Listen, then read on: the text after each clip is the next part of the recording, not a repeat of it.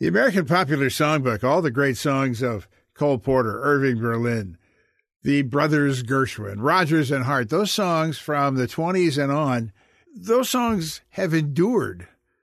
Popular singers have come along generation after generation, but they've come and gone.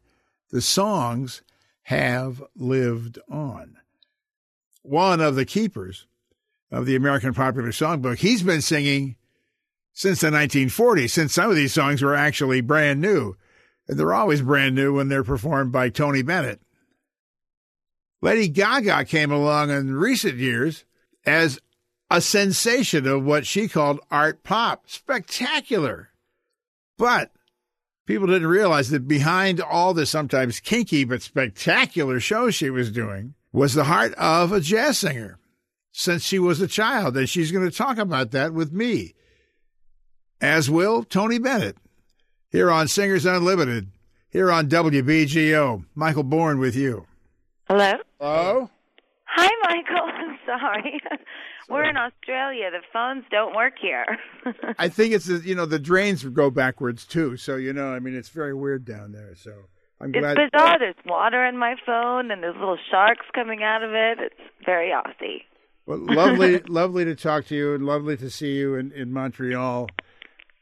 Yes, I was so happy to see you. It was a remarkable performance in a way, and maybe it's too heavy to talk about right at first, but Lush Life is a hell of a song. And it's a song, you've talked so much about you want to tell a story. You're telling the story of jazz when you're singing jazz. You're telling the story of all the music that you perform. What is the story of this music that you're singing now with Tony Bennett? Well, I started singing jazz when I was really very young. I was maybe 13 years old. And I had been listening to it with my mom on Sundays. She would always play Billie Holiday on Sunday. So then around 13, that's when I discovered Ella Fitzgerald. And I started to go out down the street. There was a boys' school where they had a jazz band. And I would audition to sing in it. And they loved my jazz voice. So they would have me sing a lot of songs.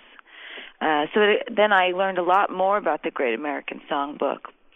But I had a wonderful teacher, Mr. Phillips. He came to me one day and he said, you really got to sing this song.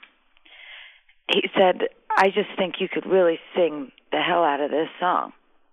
And he played it for me and he sort of sang it to me on the piano, and it was Billy Strayhorn, Lush Life. And I was just a kid. So, I didn't really understand what the song was about.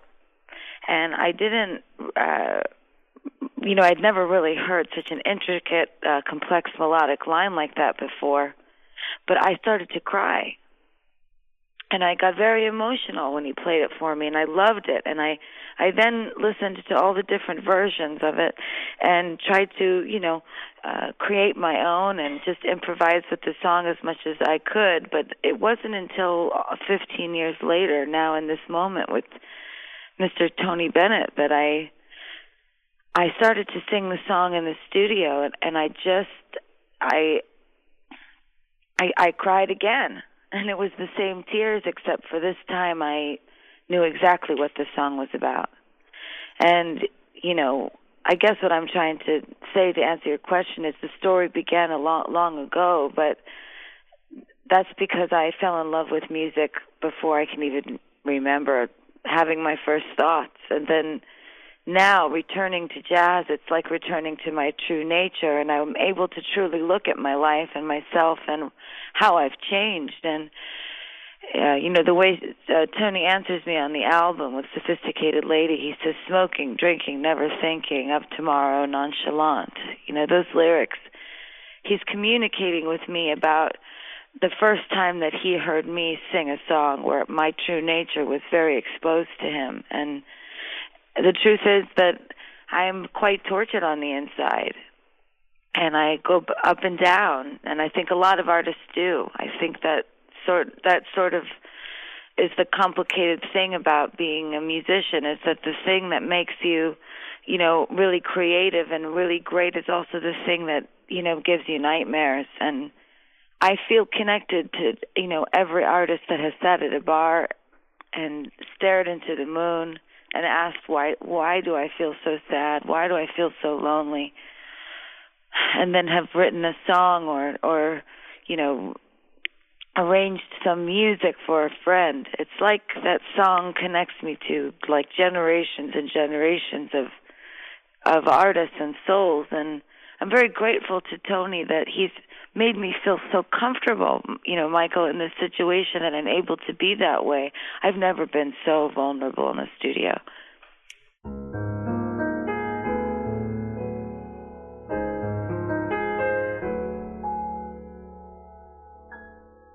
I used to visit all the very gay places, those come what may places, where one relaxes on the axis of the wheel of life to get the feel of life from jazz and cocktails. The girls I knew had sad and sullen gray faces with distinguished traces that used to be there, you could see where they'd been washed away by too many through the day. 12 o'clock day. Tony always talks about the art of singing. The popular songbook is the art of intimate singing. And, yes. and a song like Lush Life, when I was listening to you in the soundcheck, and I told you that there was this one phrase you did that was just so it was so right. It was so touching. And then you have to do that on a stage with 1,000, 2,000 people listening in a big hall and everything to create that intimacy still with all those people in that enormous space. And that's still really that's the art. That's the craft, really. And have you learned that? Well, that's what you have to do. Yeah. You must. I mean, in order to really sing jazz the right way, like Tony's saying, in that intimate way, it's when you're singing to one person. And if you're singing those lyrics, I mean, when I sing Cole Porter lyrics, and that note, if it's hitting in my own body in the vibration in the right way, where it's really coming out of my spirit and my soul, that's when we start to cry. And it's not even the audience, and the audience is just really witnessing a conversation between Tony and I. And then they remember, oh no, they're talking to me. And then that's the thing about art. Art ultimately for me is all about interaction. And if you can make somebody feel something very strong by interacting with them, by telling them this story, and I can't help it when I sing that song. I actually can't help it when I sing any song with Tony now, because, I didn't realize how much more I loved singing jazz than singing pop music until Tony called me. It's like I forgot. It's a totally different dynamic, yeah. It's powerful. There's, I don't got anybody sitting around me telling me we should put auto-tune on this vocal, or we should make it sound more electronic, or, this is the new thing now. It's none of that. It's actually Tony, like, with a sword and a shield standing around me going, don't you tell her what to do. You just put that mic on and let her sing, and I'll tell you which one's her best take. Yeah. And, and that is an invaluable lesson and moment for me in my life right now. It's, you've been in the business for years. I'm sure you know the difference. It's like, it's very hard to be a female recording artist, to be a female artist, period. And somebody like Tony is like a true gentleman. I've waited the first lifetime of my music for someone like him to come along and say, okay, I'm going to show you how it's done. Tony Bennett is the nicest guy in show business. And he's so nice. Oh, my gosh. And so are you. You are really, really nice. And I kept telling that to people. She's so nice. And it's true. But, you know... Well, I feel the same way about you, Michael. You know, I just hope to... I mean, I'm so appreciative that we're doing this, you know, this article together, but I hope I get to see you more as well, you know, and because Tony just speaks so highly of you. The wonderful thing is that he's, you know, the jazz aspect of it is that when you're singing these songs, when I see you performing one of your big songs at like Birdland, Roseland. Right. I mean, it's very choreographed. It's spectacular. It's all energetic and powerful. But when you're singing a song like this, any of these songs that you're singing on this album, you sing them differently every time. It's not specific, like you do it this way and this way and this way. It's not right. It's not redone. It's always it's not new. Calculated. It's always new. Yes. Well, that's how I was. You know, I guess, I don't know, it's weird to say that's how I was taught how to sing jazz, because I didn't really have a jazz vocal teacher. I don't know that, I think I would say my jazz vocal teacher was Ella Fitzgerald, you know, and Billie Holiday and maybe Judy Garland. But you learn from them how to phrase, you know. Well, you know, I just listen to the greats, and you know, that's how you learn, is you listen to the greats, and when I watch Ella sing, you know, in those old videos, it's like she sings with her whole body, and yet there's this kind of calm thing that comes over her, which is, you know, like super advanced, like performance technique. Like that was so long ago, and I think about all the things that have happened since jazz, you know, like in the art world, like with, you know, Stanislavski method and you know, relaxing yourself as a performer on stage. You know, I'm not sure that those sorts of things were like, you know, really big and talked about back then. And like, she just naturally was that way. You know, she just relaxed her whole body and then felt her heartbeat and then felt how that heartbeat was affecting the way the thoughts she had in her mind. And then she would just sing. And so when it would come out, it was like her whole body was singing to you. So I would always listen to the greats, and when I sing now, it's, you know, if you're a great jazz singer, I think it's when you're able to really communicate with, you know, your quartet or your quintet, and maneuver within the instruments as if you are another, because you truly are. The voice is an instrument. So, you know, if you think about how the horns phrase and how the horn arrangements are so different, you know, the way things are transposed, the way that it communicates with the music. Once you start to understand all of that, you can really improvise with them. And I can just look at the guys while we're singing, and we kind of just know, but it's sort of like, I'm going to go here, and you're going to go there, and then I'm going to meet you back here. I don't know if I'm explaining myself quite right, but it's like Dorothy and the Wizard of Oz for me every time I sing, you know, and it's just taking different yellow brick roads. And I love singing jazz. It's fantastic. I don't work very well with restrictions generally. I'm very rebellious. Tony will tell you. He's always laughing at me because I'll say something very rebellious or do something crazy, and he laughs at me. But it's when I have restrictions, I go crazy. So Tony, you know, he took away all my restrictions, so I can sing whatever I want. I can sing improvisational jazz.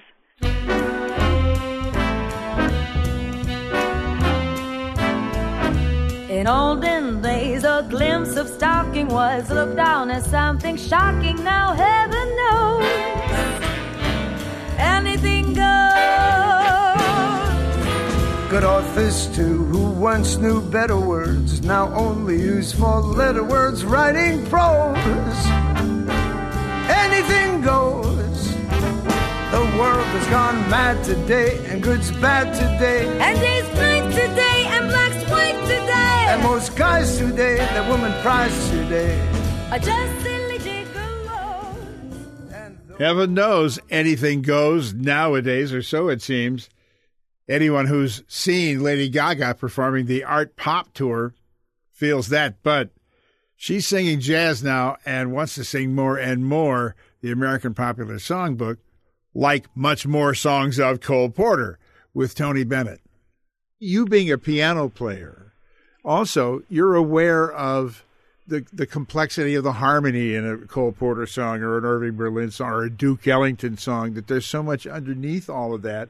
And yet it's within that you are still also blowing on the changes, as it were, like any jazz musician does. You are improvising even with the words. Yeah. Oh, yeah, I do that. Yeah, I do that too. I sometimes feel bad about doing that. When I listen back, I go, oh, why did I do that? Who do you think you are, thinking you can sing a better lyric than Cole Porter? But, then I remember that I was having a moment, and, Cole Porter would want me to have a moment. It's that, when you write your songs, you are creating. When you are singing a Cole Porter song or an Irving Berlin song, a Duke Ellington song, you are recreating. You're telling their story your way. Vehicle. Yeah. Yes, it's I feel like a vehicle, like a tunnel from the past. And I feel it's a really high honor to sing the Great American Songbook with Tony, because, he wouldn't sing it with someone that he didn't think was any good. You know him. I do. He can tell he'll tell you in 4 bars if somebody can sing. You knocked him out. I mean, he talked about how much you love the music, not just how beautifully you sing the music, but how much you love the music, and that's what matters. Oh, to I him. love it. Tony, he's an artist. He's a real artist. So, the art side of me too, the person that's obsessed with modern art, and I do those performance art pieces where it's almost like a seance where we're channeling the artists that have come before us. To be there when we're doing these performance art installations. I feel that same thing when I'm with Tony. It's like when we're in the room together, I just feel the souls of, every jazz singer that came before him. And I'm really truly asking them the whole time that I'm there. I'm saying, as humbly as I can look, like I know I haven't shown the world that I can do this yet, but maybe if I can show you, you'll give me a sign that it's okay that I'm doing this, because that it really means something to me to honor jazz and to bring it to the younger generation and to make Tony as proud as I can.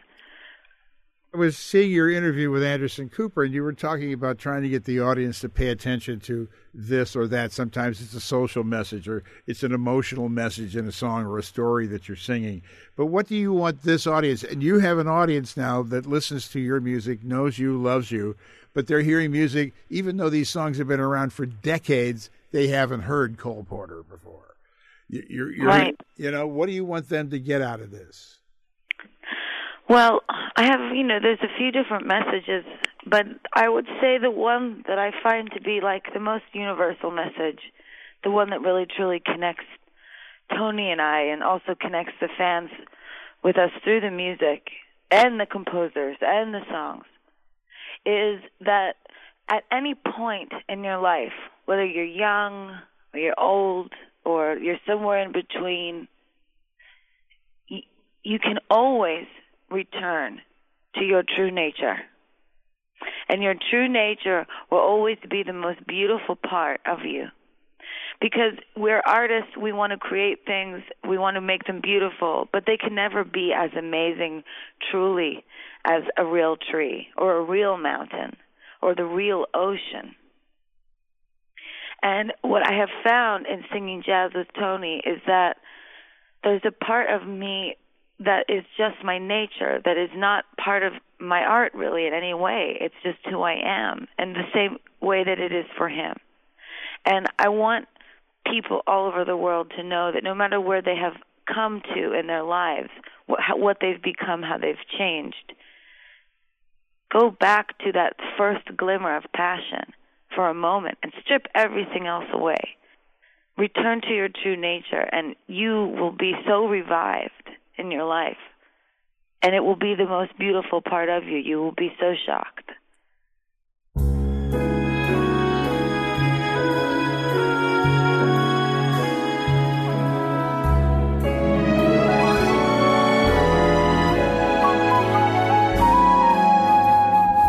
There was a boy, a very strange, enchanted boy.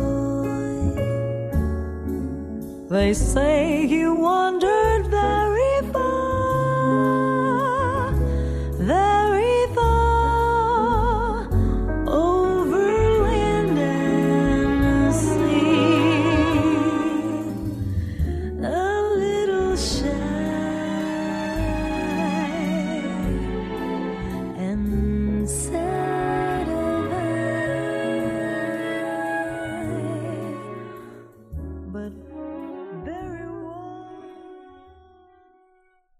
Michael Bourne, I'm getting cheek to cheek with Tony Bennett and Lady Gaga. The latter called me while on tour in Australia. When did you first hear Tony singing this music? Oh, well, I mean, since I was a little bitty. You mean these songs? I mean, did you hear Tony when you were first hearing Ella and Billie Holiday and being excited by them? Yes, of course I did. Tony was a staple in the Germanata house, as well as Frank, you know, and we listened to a lot of duets. I loved listening to duets, which I think is interesting because now, you know, we're doing a collaborative album. Oh, I mean, I'm such a huge Tony Bennett fan. When I found out that he wanted to meet me, my mother and I screamed. We were backstage at the Robin Hood event for the impoverished people in New York, and my mother and I were in a trailer, and we screamed, and we started to fix our hair, and my father started laughing and shaking his head. And we ran to meet Mr. Bennett, and oh my gosh, it was the most wonderful thing. I cried when I introduced him to my grandmas at the PBS event. You know, it was like the proudest moment. You know, it's funny that you mentioned all of the things in my past, because the truth is when I first started making records, it really wasn't the thing, my jazz singing or my, singing at the piano, that was not the thing that record labels were drawn to about me. They were drawn to the kind of like trendy, edgy pop songs that I was writing for other people. And so that's how I broke through. And then, Adele came out, and then everyone sort of pulled me aside and said, okay, so why don't you do that now? And I said, well, hey, now, I'm not just going to change everything and abandon this artistic journey that I've gone on because now it's trendy to sing, Right. I'll sing when I'm ready to sing. It's fascinating to me because having seen some of your shows and see you do something so art pop and spectacular, and yet in a couple of times when I've seen you, in the middle of all that, you would just sit down at the piano and it would just be you playing and singing, and it would be transformative. It would be, there's the shock of, let's see how spectacular and wild and beautiful and crazy this can be. But then there's the surprise that comes when you pull somebody like into your heart, into your soul, like you were doing in some of those songs, some of your own songs like that. Thank you. I think especially the ballads that I've written for the albums will be the ones that I'll always really truly cherish. I think Speechless, the song I wrote about my father, which was on the Fame Monster. That was the album that I won. I won Grammys for two of my records, but I won for that one. And also for You and I, that song. And that's Dope, a wonderful song. A wonderful song. And, I think what the thing that sometimes people don't realize, because I don't always explain it, is that, decadence and in the underground community, and that sort of, it's called, balling, and sort of these theatrical parties. This is a culture that still exists, and it's very, very strong, and it's where I was living when I first came out. So it's, part of my love of putting on a show is paying homage to that, living the glamorous life without any money, the starving artist that lives glamorously. And, that sort of, I guess, segues into one of the most endearing parts of my story with Tony and I, is that Tony took interest in my band, my jazz band that I've been singing with for 7 years, the Brian Newman Quintet. And I was so nervous, and I didn't want anyone to feel as though I was trying to tell them what I thought, that our jazz should sound like, because God knows he's been doing it for 60 years. But, I really believe in these guys. They have a very modern sound. It's very different. It's kind of dirty New York. They play 5 nights a week in New York City, all around. The kids know them. And I just said, I just want Tony to see and meet the kids that want to be him. That wake up every day and think, man, I want to feel like Tony Bennett today. So I introduced them to him, and he loved them so much, and he loved their music and loved their arrangements, and now they're on the album. And, I could just cry talking about it because he just changed their whole life, I mean, he changed all of our lives because they're from that same scene. That scene, we didn't have any money, but we had cigarettes rolled up in our sleeves, and we had beer and Coney Island, and somebody's Buick, and we had each other.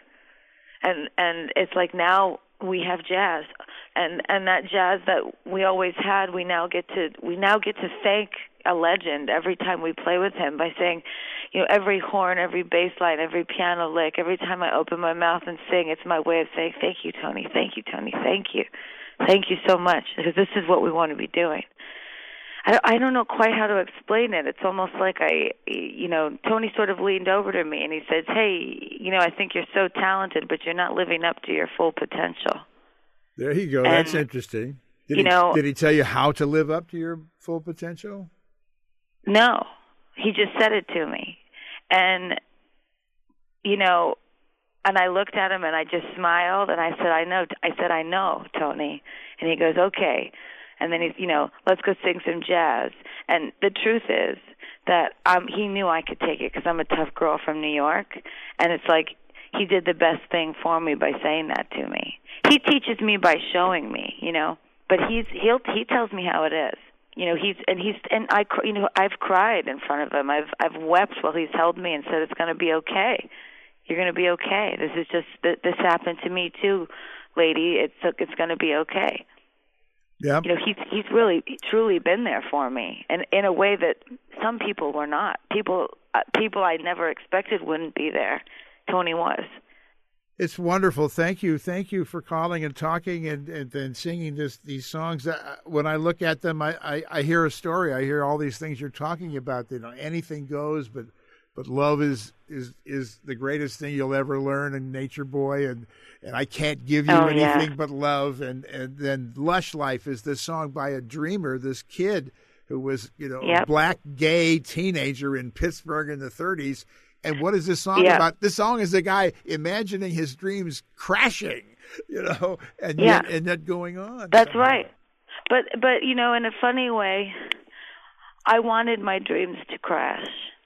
Because if you look throughout history, all the greats, at some point, there is a crash, And so when it happens, it's just how you deal with it, how you climb out of it.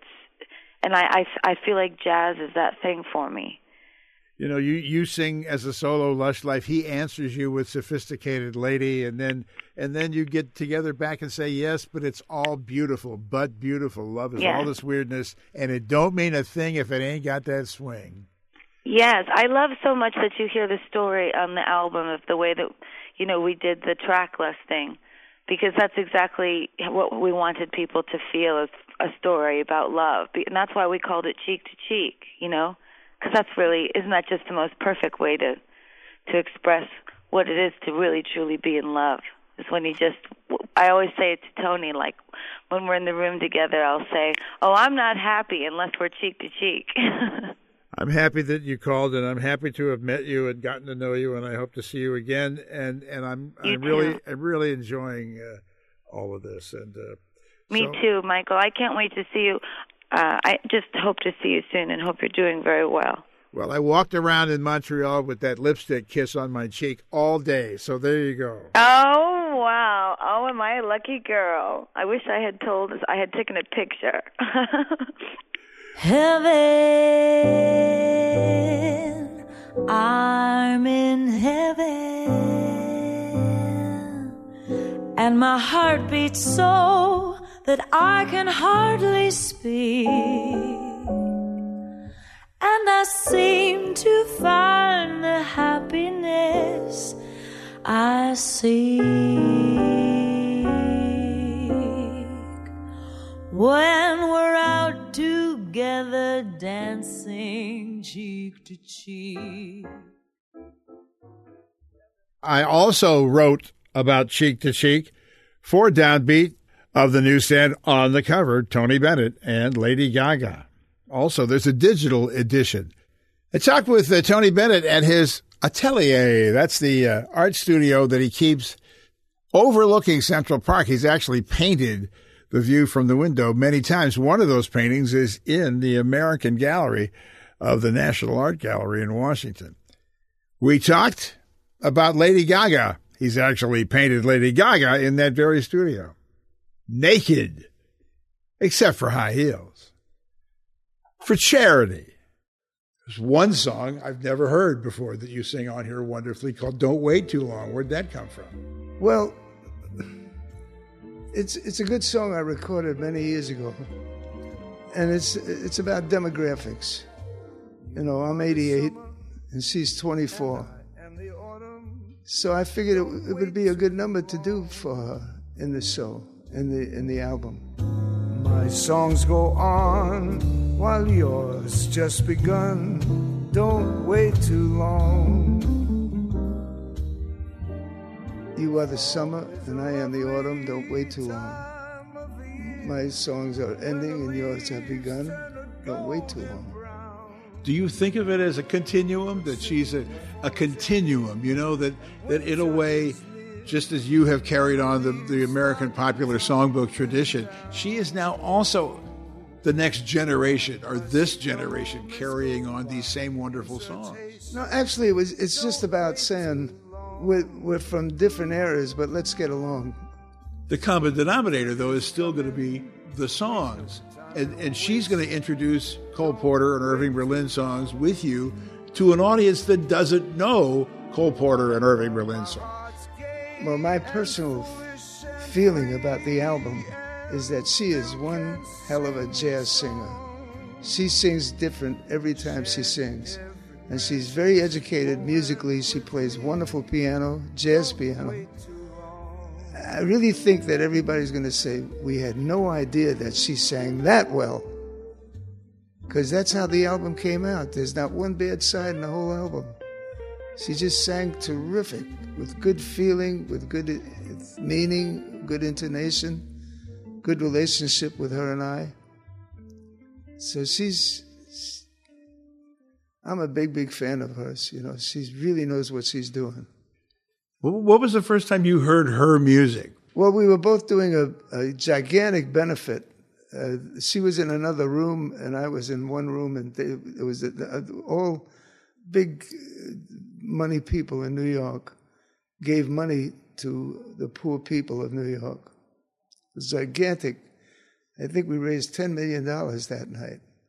How did The Lady and the Tramp come about? Did you meet her before that? Is this what you're telling me, this story before The Lady and the Tramp? Or did you think after that, let's do an album? It was Danny's idea, my son who manages me. He said, let's do Lady and the Tramp. And at first I said, what? You know, what do you mean? And then I realized, God, it's correct. The lady. In fact, to this day, I don't call her Gaga. I call her Lady. We have a good relationship, she and I. She is a singer who comes from who lives in a digital world. You're a singer. That was science fiction when you were starting out as a singer. Right. It still is. You know, because you came along at the time of the LP, really. You start with the LP. I started with monaural. Yeah. Which is better than all of them. To this day, they sound better than all of them. I tell people in concerts, I said, if you don't know what monaural means, ask somebody old. Good. And do you... I'm not into demographics. Exactly. Because the songs are timeless. The songs are timeless. They're ageless. That's right. Well, I learned that at the American Theater Wing when I first came out of the Army.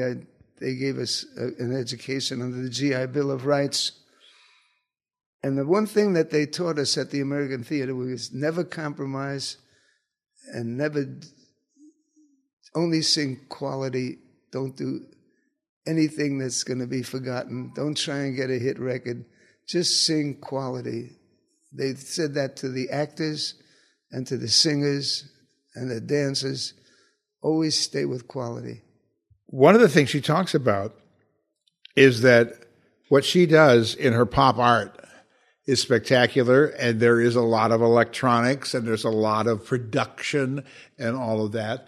Whereas when she sings these songs, she really feels that she is touching her true nature, that these songs bring out your real self?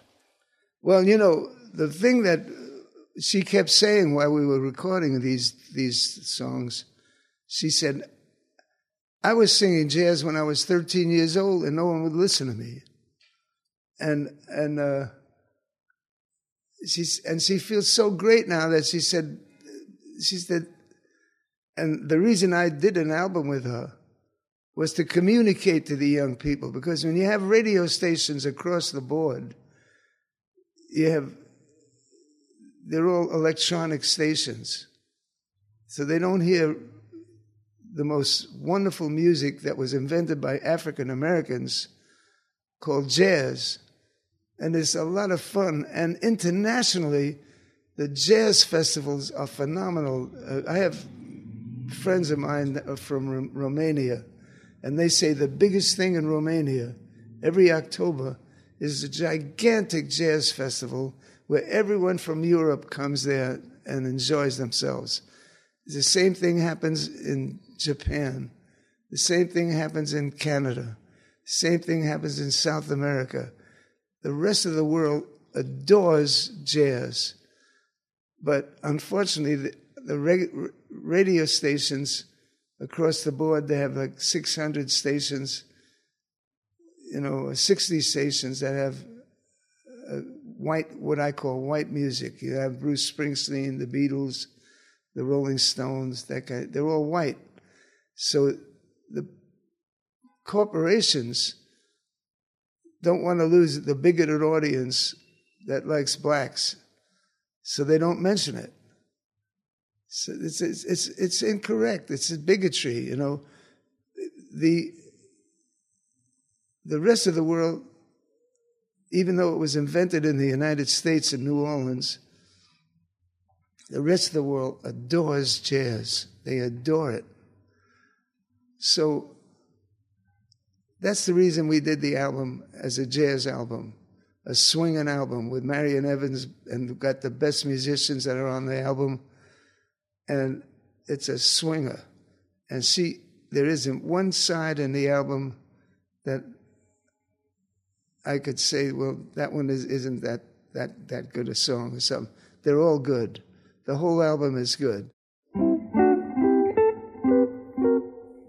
Love is funny, or it's sad, or it's quiet, or it's mad. It's a good thing, or it's bad, but beautiful, beautiful to take a chance. And if you fall, you fall. And I'm thinking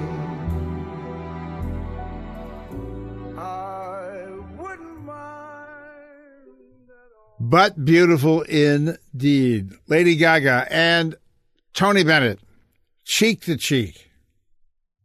Have you painted her portrait? I have, yes.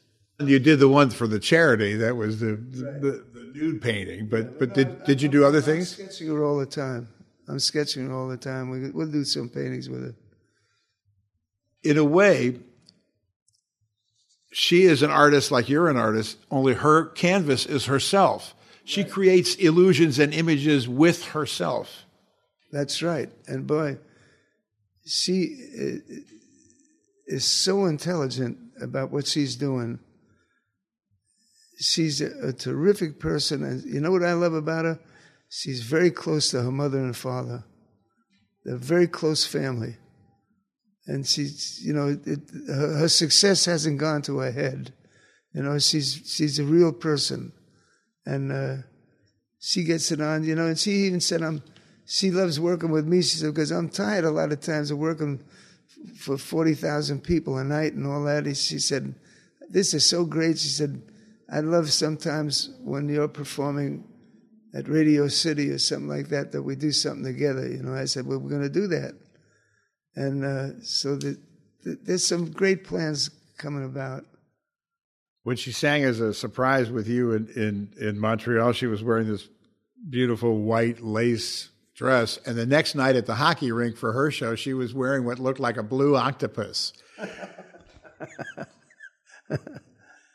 She's so spontaneous. She's so quick. Are there any favorite Lady Gaga outfits? Because that's one of her things that she does. She creates these amazing, sometimes bizarre, like a dress full of meat or whatever, But I mean, does that amuse you about her? The surreal thing that she does? Well, I like when she takes her clothes off.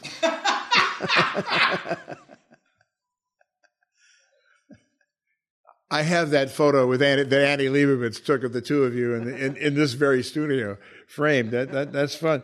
I kept thinking, though, that, she's the most surreal artist since Salvador Dali. That's right. She's better than him. And I kept thinking, and he would be really angry because he wanted to be the most famous painter in the world, and she's a more famous surrealist than he ever was. That's true. She hasn't even started yet. Believe me, she's a wonderful artist and a good person.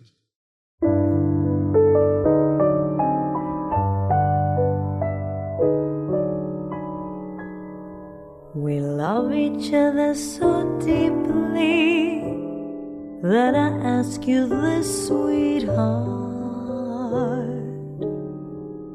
Why should we quarrel ever? Why can't we be enough clever never to part?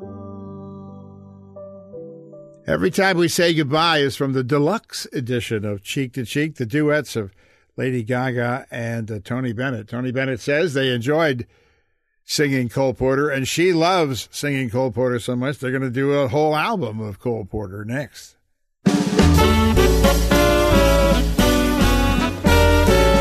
There may be trouble ahead, but while there's moonlight and music and love and romance, let's face the music and dance. Before the fiddlers have fled, before they ask us to pay the bill, and while we still have the chance, let's face the music and dance. Thanks to Bobby Green, the editor of Downbeat magazine. I also wrote about Cheek to Cheek for Downbeat of the newsstand on the cover, Tony Bennett and Lady Gaga. Also, there's a digital edition. Thanks for the help of Sylvia Weiner from the Tony Bennett office. She was Herculean in getting everything, helping us to get everything together for this interview. The indefatigable Simon Rentner produced this special for WBGO and for Downbeat.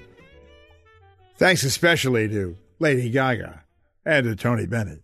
Singers Unlimited, a podcast from WBGO Studio. When I moved to New York, I could go to, see Dizzy, Carmen McRae, or Nina Simone, or it was like that, to see Miles somewhere, or Freddie Hubbard. What's appealing to me about your voice is not musicality so much as just pure charm. But most of all, it's about that song. Sing, sing, sing, sing.